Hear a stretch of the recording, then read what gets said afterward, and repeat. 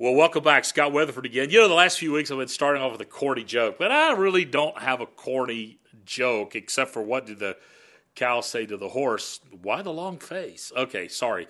But today we're going to talk about shape, you know, the shape of your face, shape of your head. We're going to talk about how God has shaped you to serve. What does God want to do with you? Now, we talked about believe, belong, become. We talked about Jesus love you. We talked about growing to be like Christ. Now we're talking about serving God by serving other people. God has a destiny for you in ministry. Now you go, well, wait a second. Now, you're not supposed to be a pastor. Not everybody's supposed to be a pastor, but every member is to be a minister. You have a place to serve, and you need to jump into that because you're really not going to grow until you serve.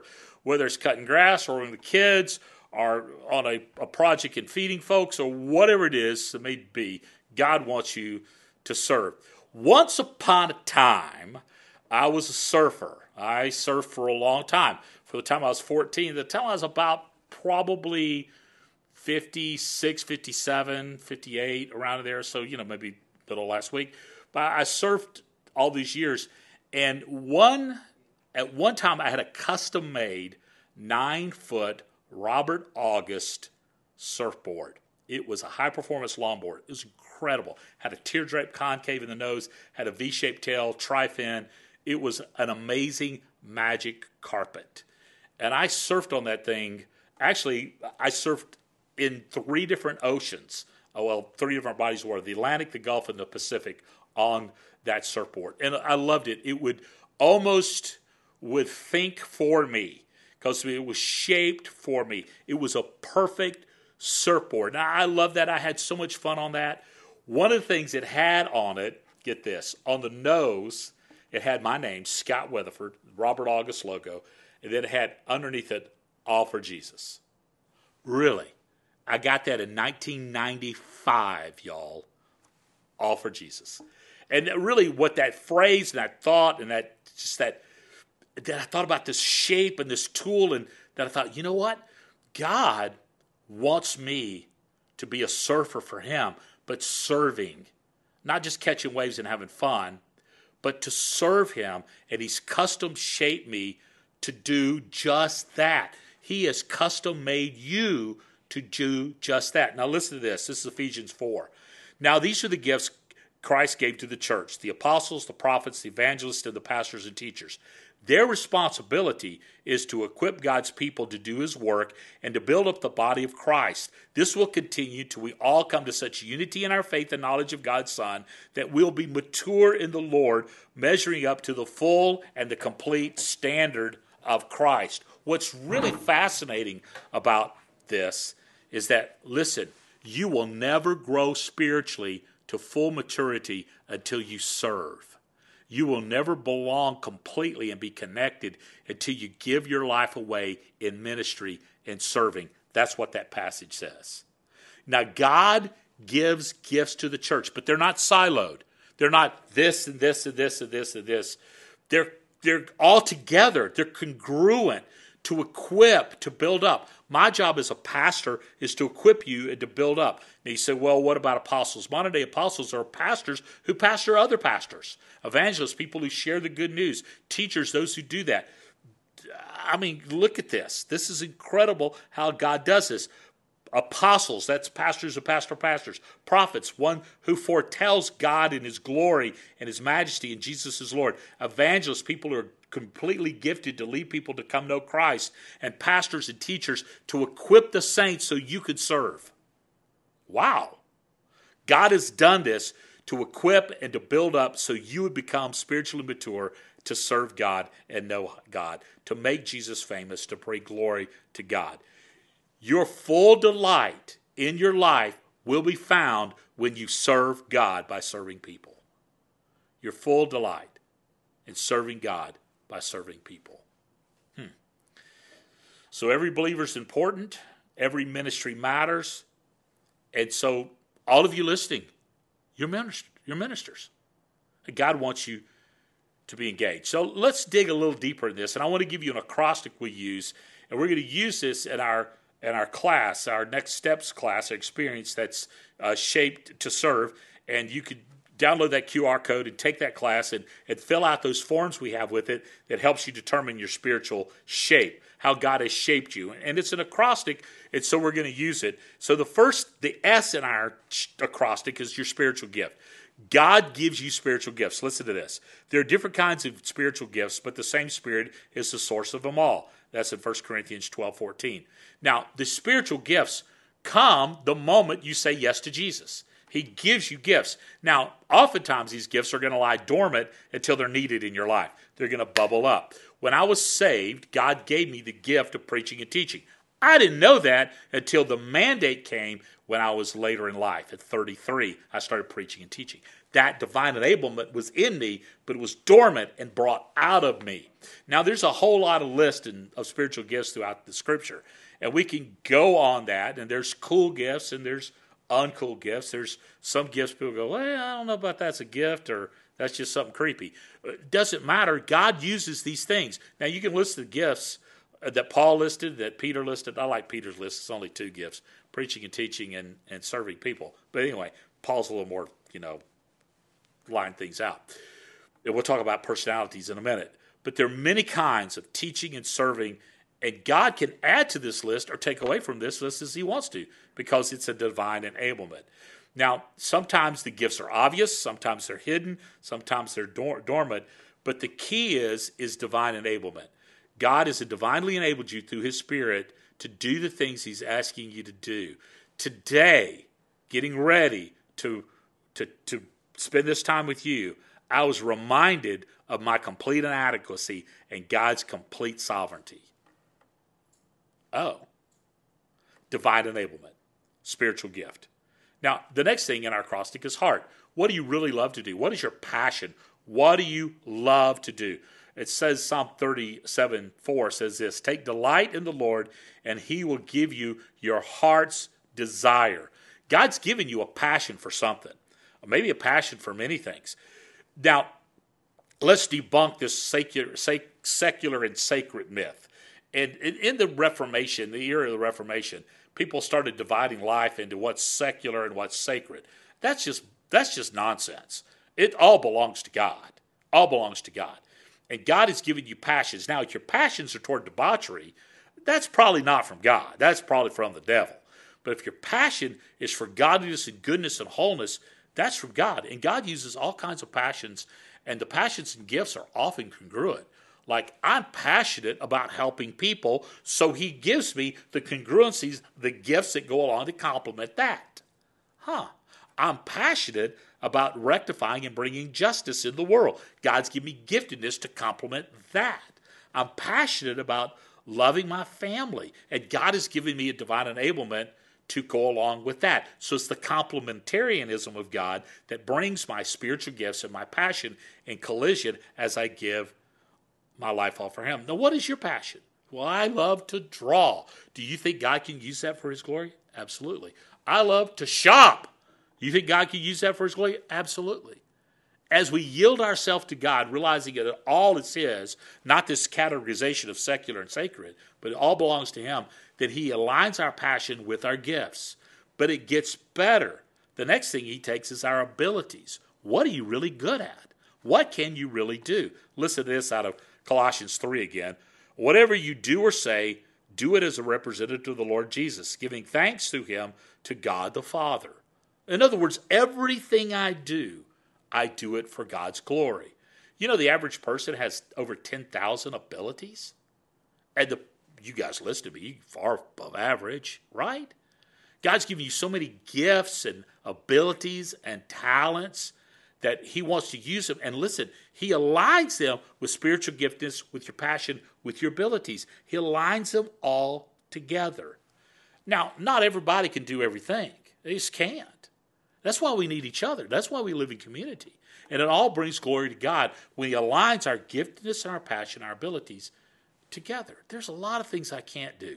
There's a lot of things I can do.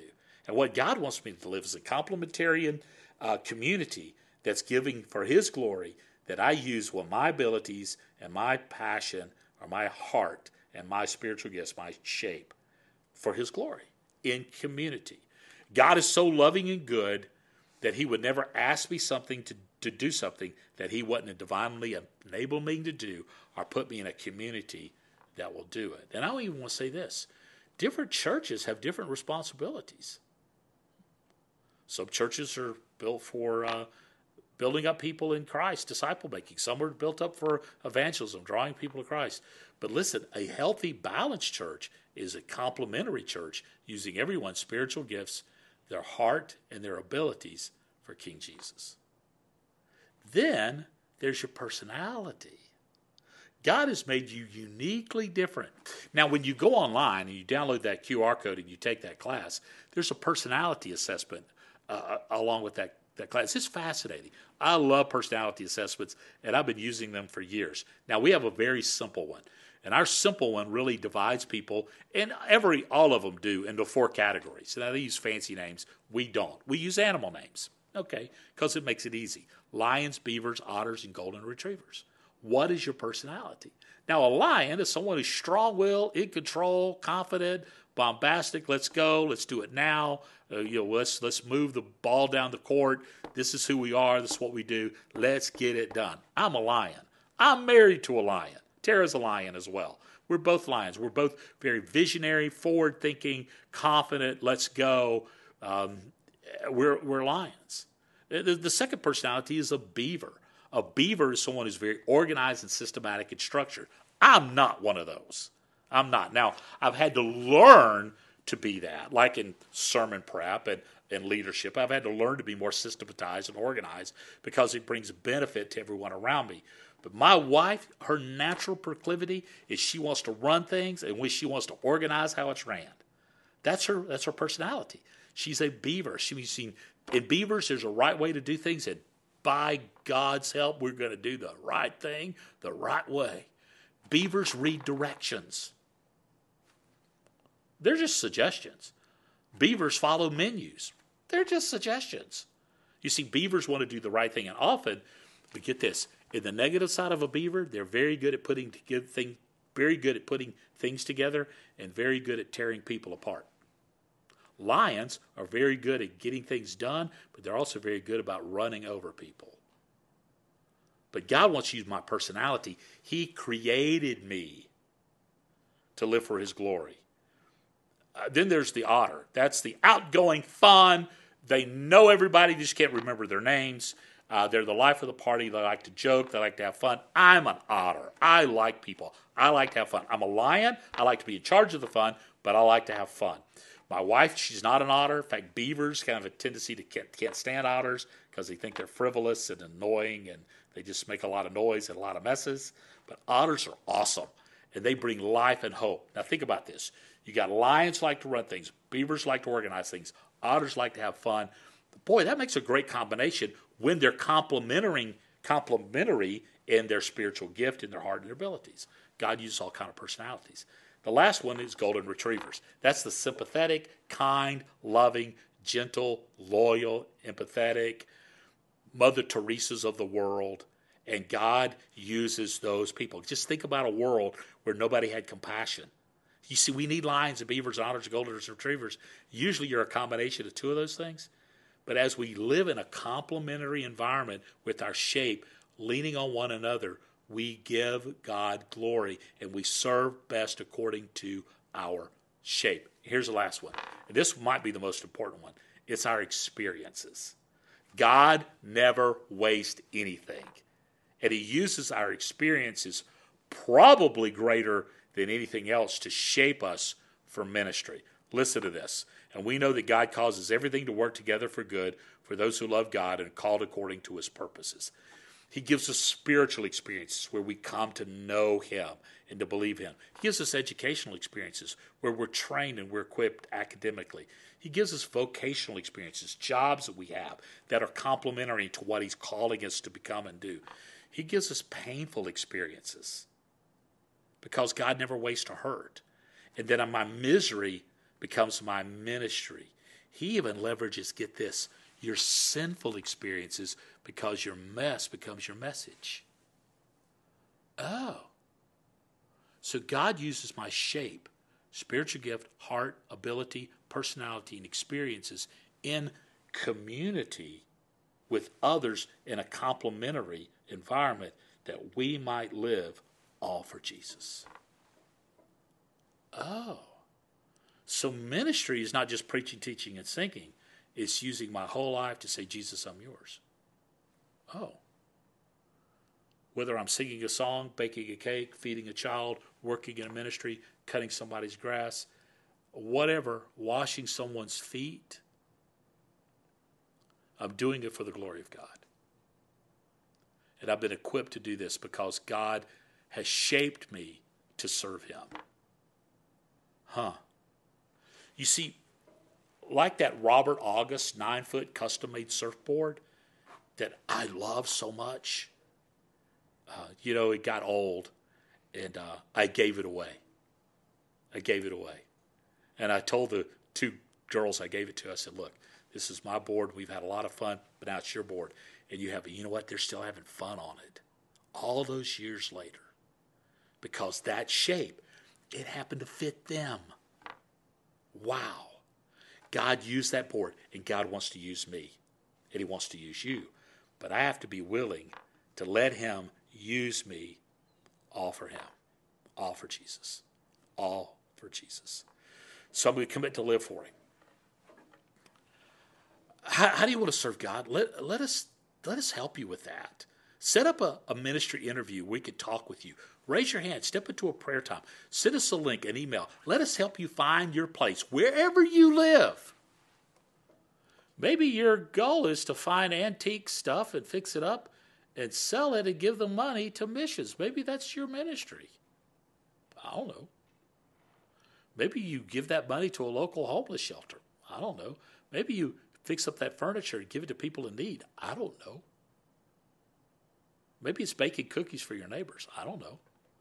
Maybe it's working with at-risk kids as a mentor in school. I don't know.